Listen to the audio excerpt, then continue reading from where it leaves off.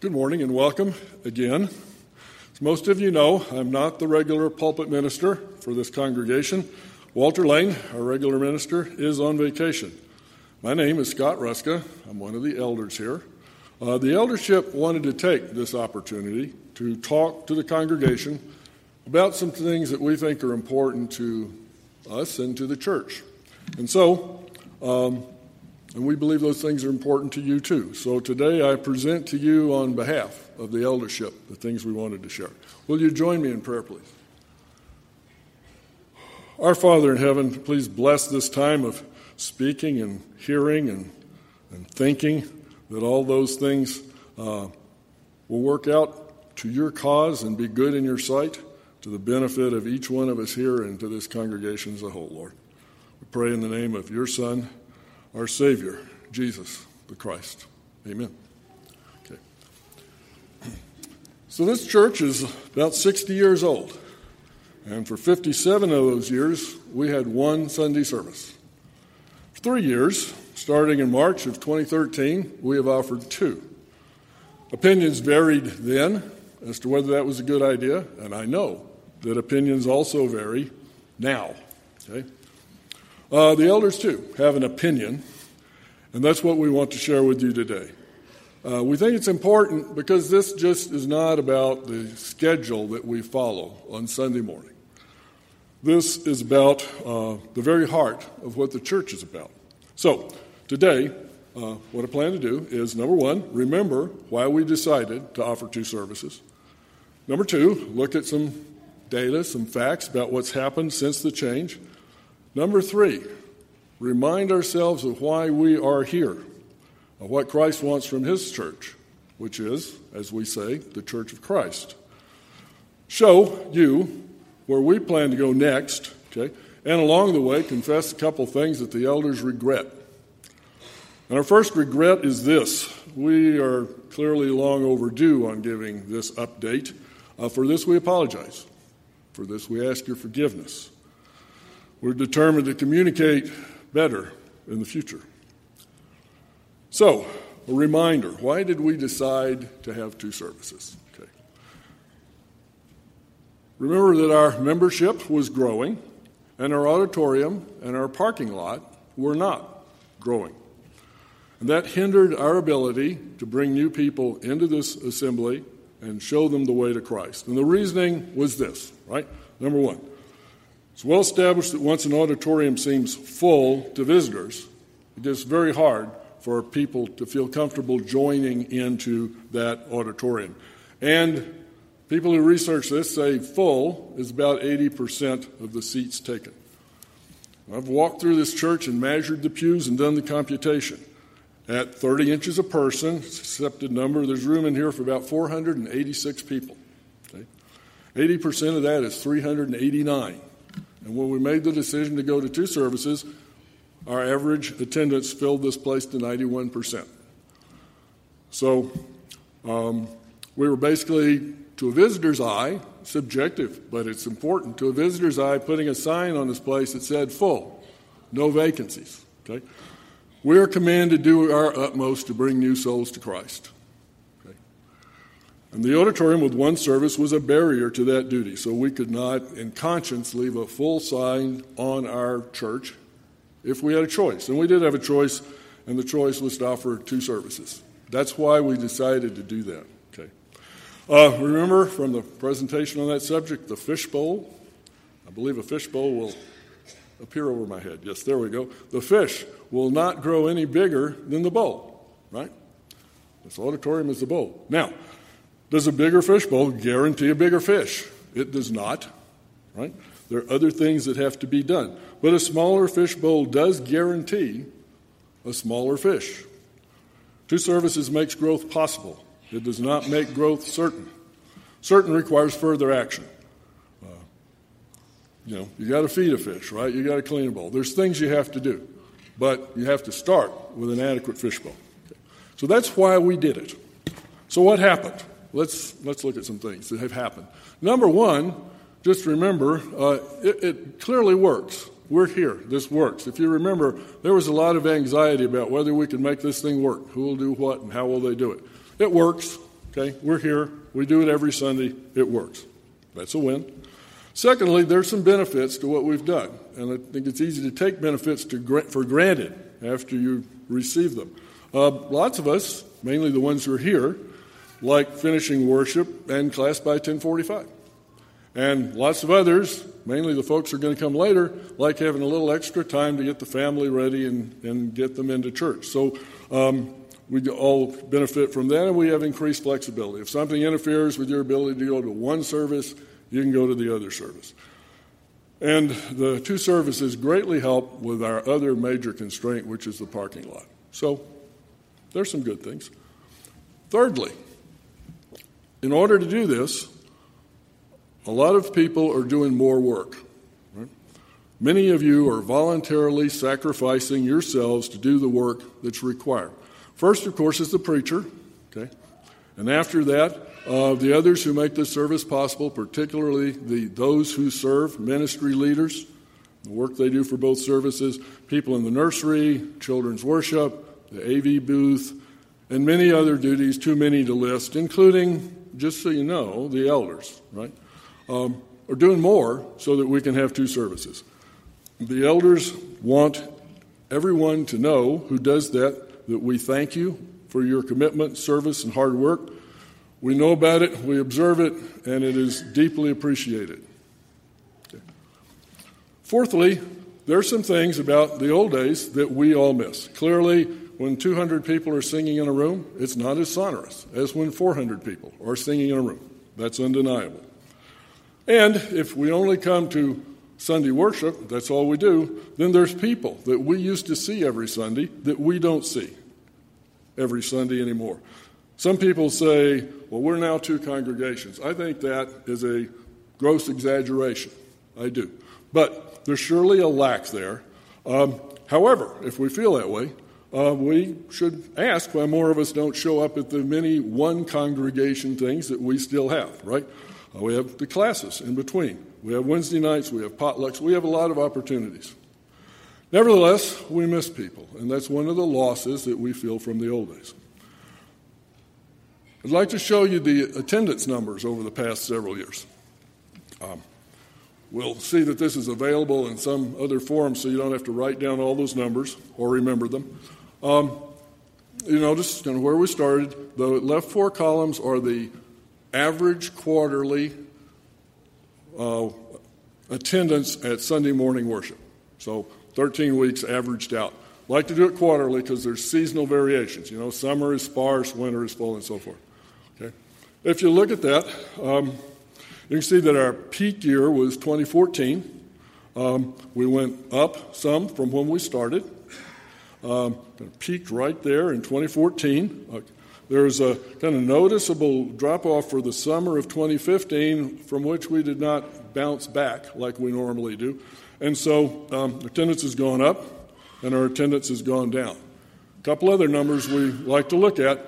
How many people come to the first service? That's the right-hand column. Obviously, the rest of the people come to the second service. That number's been pretty consistent, and it's about 40%. 40-60 has been that very consistent mix. Another thing that the elders have always been concerned about is the percentage of people who come to worship and then also attend Sunday morning Bible classes.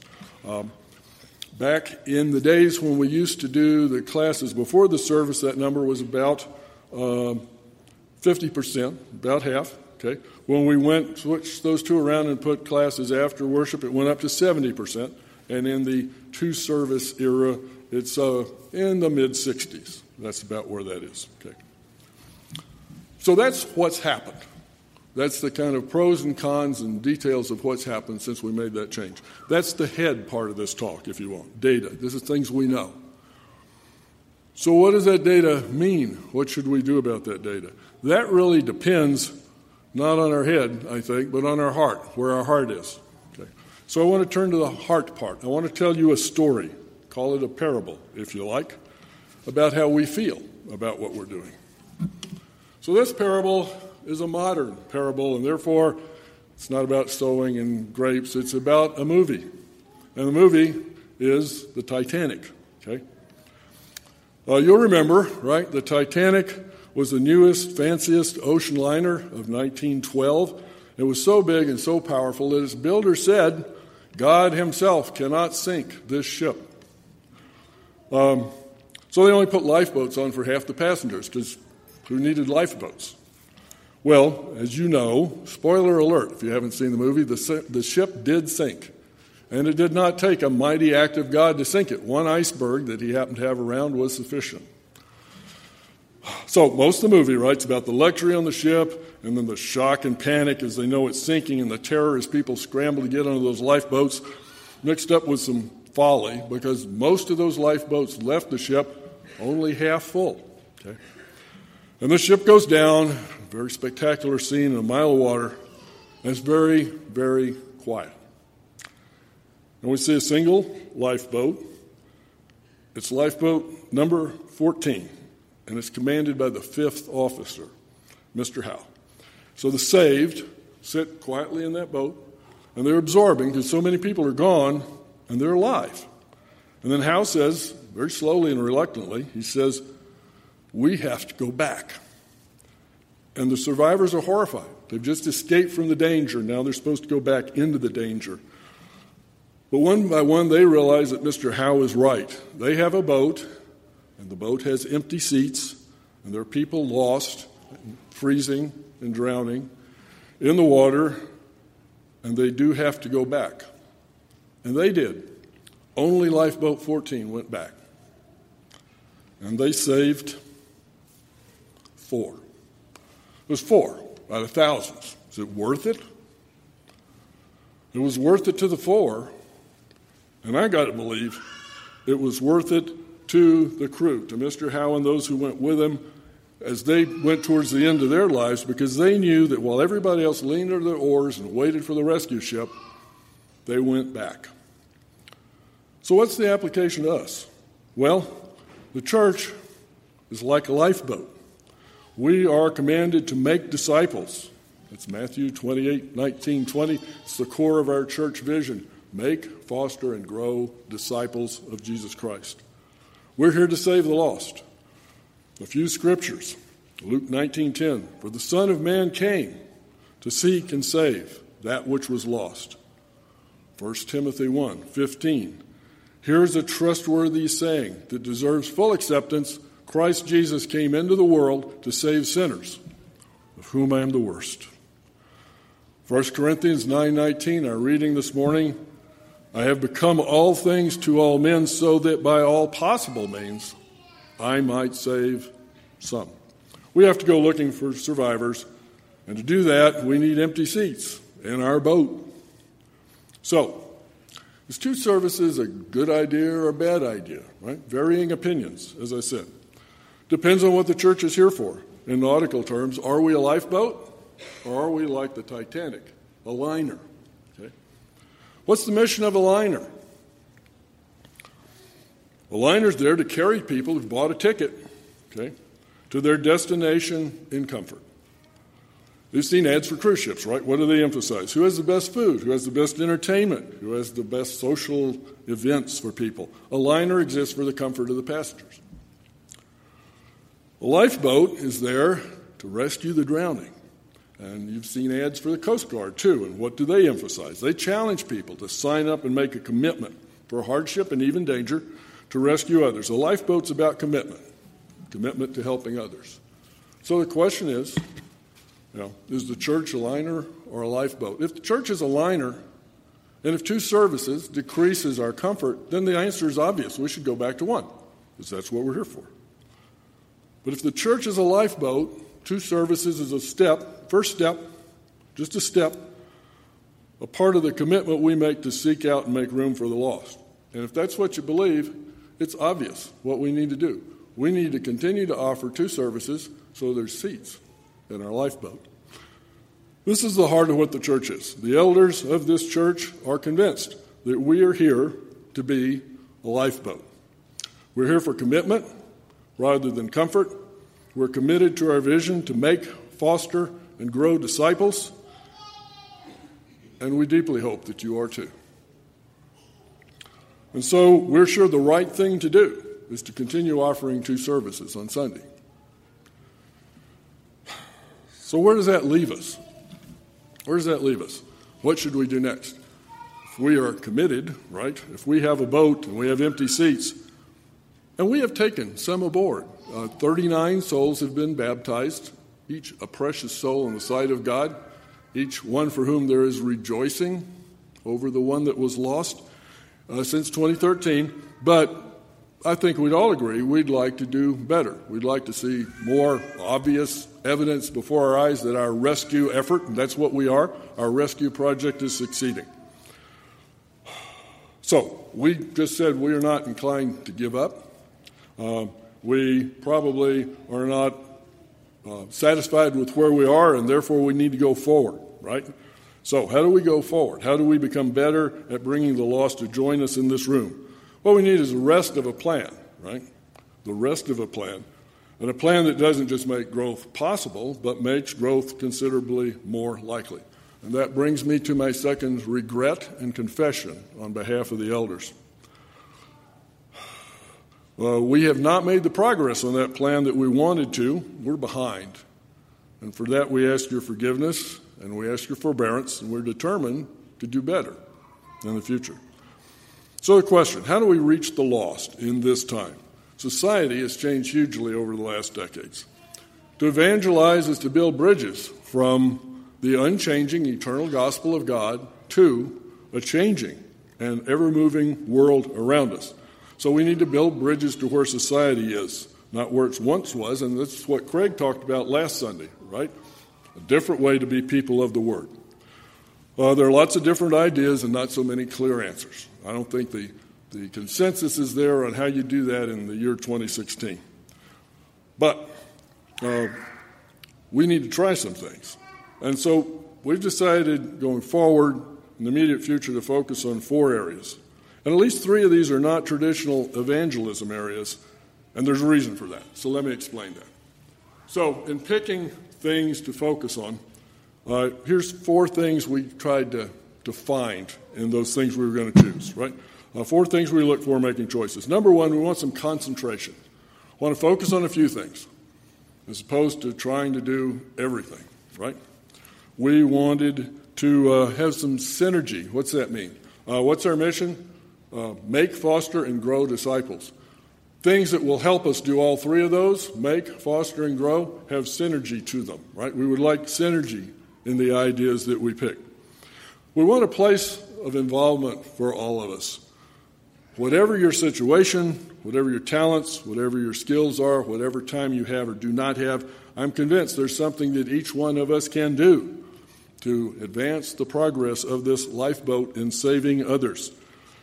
And so we want things that will have a place for people of many different skills, talents, and abilities, right? And lastly, we're blessed with resources in the church, and we want to use them. We have money, and we also have room on our staff now to make additions to it. And we want to use those resources in what we're going to do. So I'm going to give 4 focus areas. I hope you will perceive things happening in those areas, and I hope you will look for ways to join with them. Okay. I'm going to pose 4 questions. The goal, of course, is to have a yes answer to these questions. We think today our answer would be, probably not quite, and so we want to work on that. If we do that, we'll make us a better lifeboat, both a better lifeboat to serve in for us, right, and a better lifeboat for reaching out to others. And the first is worship. Anytime someone talks about worship, it makes people nervous. Our question is, do we consistently offer the best worship that we can? Because it makes people nervous, I want to first repeat, right? Jesus said that the Father wants worshipers who worship in truth, and that's true. That's John 4:23. Be assured that this eldership will not concentrate on the scripturality, the truth of the worship that we offer. Okay. But he also said in John 4:23, in the same breath, that the Father wants believers who worship in spirit. And we think we can do some work on that. We think we have room for improvement. What does that have to do with evangelism? Paul said, this is 1 Corinthians 14:25, Paul said that if we do worship well and a stranger is among us, the stranger will exclaim, God is really among you. That's the goal. We intend to do better in that area. Second, small groups. Have we fully realized fully realized the benefits of small groups for making, fostering, and growing disciples. Small groups are a place that people can feel the warmth and love that was obvious in the church of Acts 2 and Acts 4. It's a little harder to do that, 200, 300, 400 people at a time. Okay. Small groups are much less intimidating to visitors than this assembly. We may not feel we're intimidating, but when we're all sitting in here and people don't know what's going on, we're intimidating. Small groups are less intimidating, right? This gives us a chance to do what Paul did when he said, this is Acts 20:20, that he went teaching from house to house. Okay. Comforting. Are we doing the best we can to show love to each other in times of trouble? Jesus told his disciples that if we loved each other as he did, right? He said, all men will know that you are my disciples. That's an evangelical goal for you. That's John 13:35. All men will know that you are my disciples. And we do much. This is a very loving congregation. We do much. But we also know that much gets overlooked, and that's not something that we should feel proud of, and therefore we intend to do better. And then lastly, and more directly evangelically, are we taking the fullest advantage of all the ways that we can reach out to people who need the gospel? Many of us are doing things, good things in that direction. And again, we see and appreciate and thank all of those who are doing those things. And yet, we think much can be gained by focus and coordination between these different pieces. Using the lifeboat example, it's kind of the difference between, okay, everybody grab an oar and row, and let's all row in the same direction together. The second is usually more effective. So we intend to do better. We do believe that carrying out this plan will include having more people on our ministry staff, and all options are open there. No decisions are made, whether that's full or part-time, whether that's paid or volunteer, and whether those folks are recruited externally as trained folks from outside or they rise up from among us. But we expect we'll have people concentrating in these 4 areas. So now you know what's on our minds. We'd be glad to know what's on yours. If you have questions or ideas, but most particularly if you have concerns, and I guess most particularly if you really think that what we said today is not valid, we really want to hear from you. We'd like to hear from you directly. Please speak to us directly. We try hard to be accessible, and there are many ways to get in touch with us so you can have that conversation. So, those are the things that the elders wanted to share. The morning's talk is focused mainly on the plan of this church, but we've also focused on why we're here, and we're here to serve each other and others on behalf of Jesus of Nazareth. So, if you have any needs, we'd like to serve you. There's several ways, 3 ways you can let us know that. You can come up to the front after service. We sing a song, set aside time for that purpose. If you'd like to do that more privately, you can ask someone to point you to our library. You'll find an elder and his wife in the library who would be very eager to talk to you about how we can help. Or just grab a hold of somebody and say, hey, I want somebody to help me. And they'll lead you to someone who can. Please let us know if we can do something for you. Let's stand and sing. Savior, like a shepherd.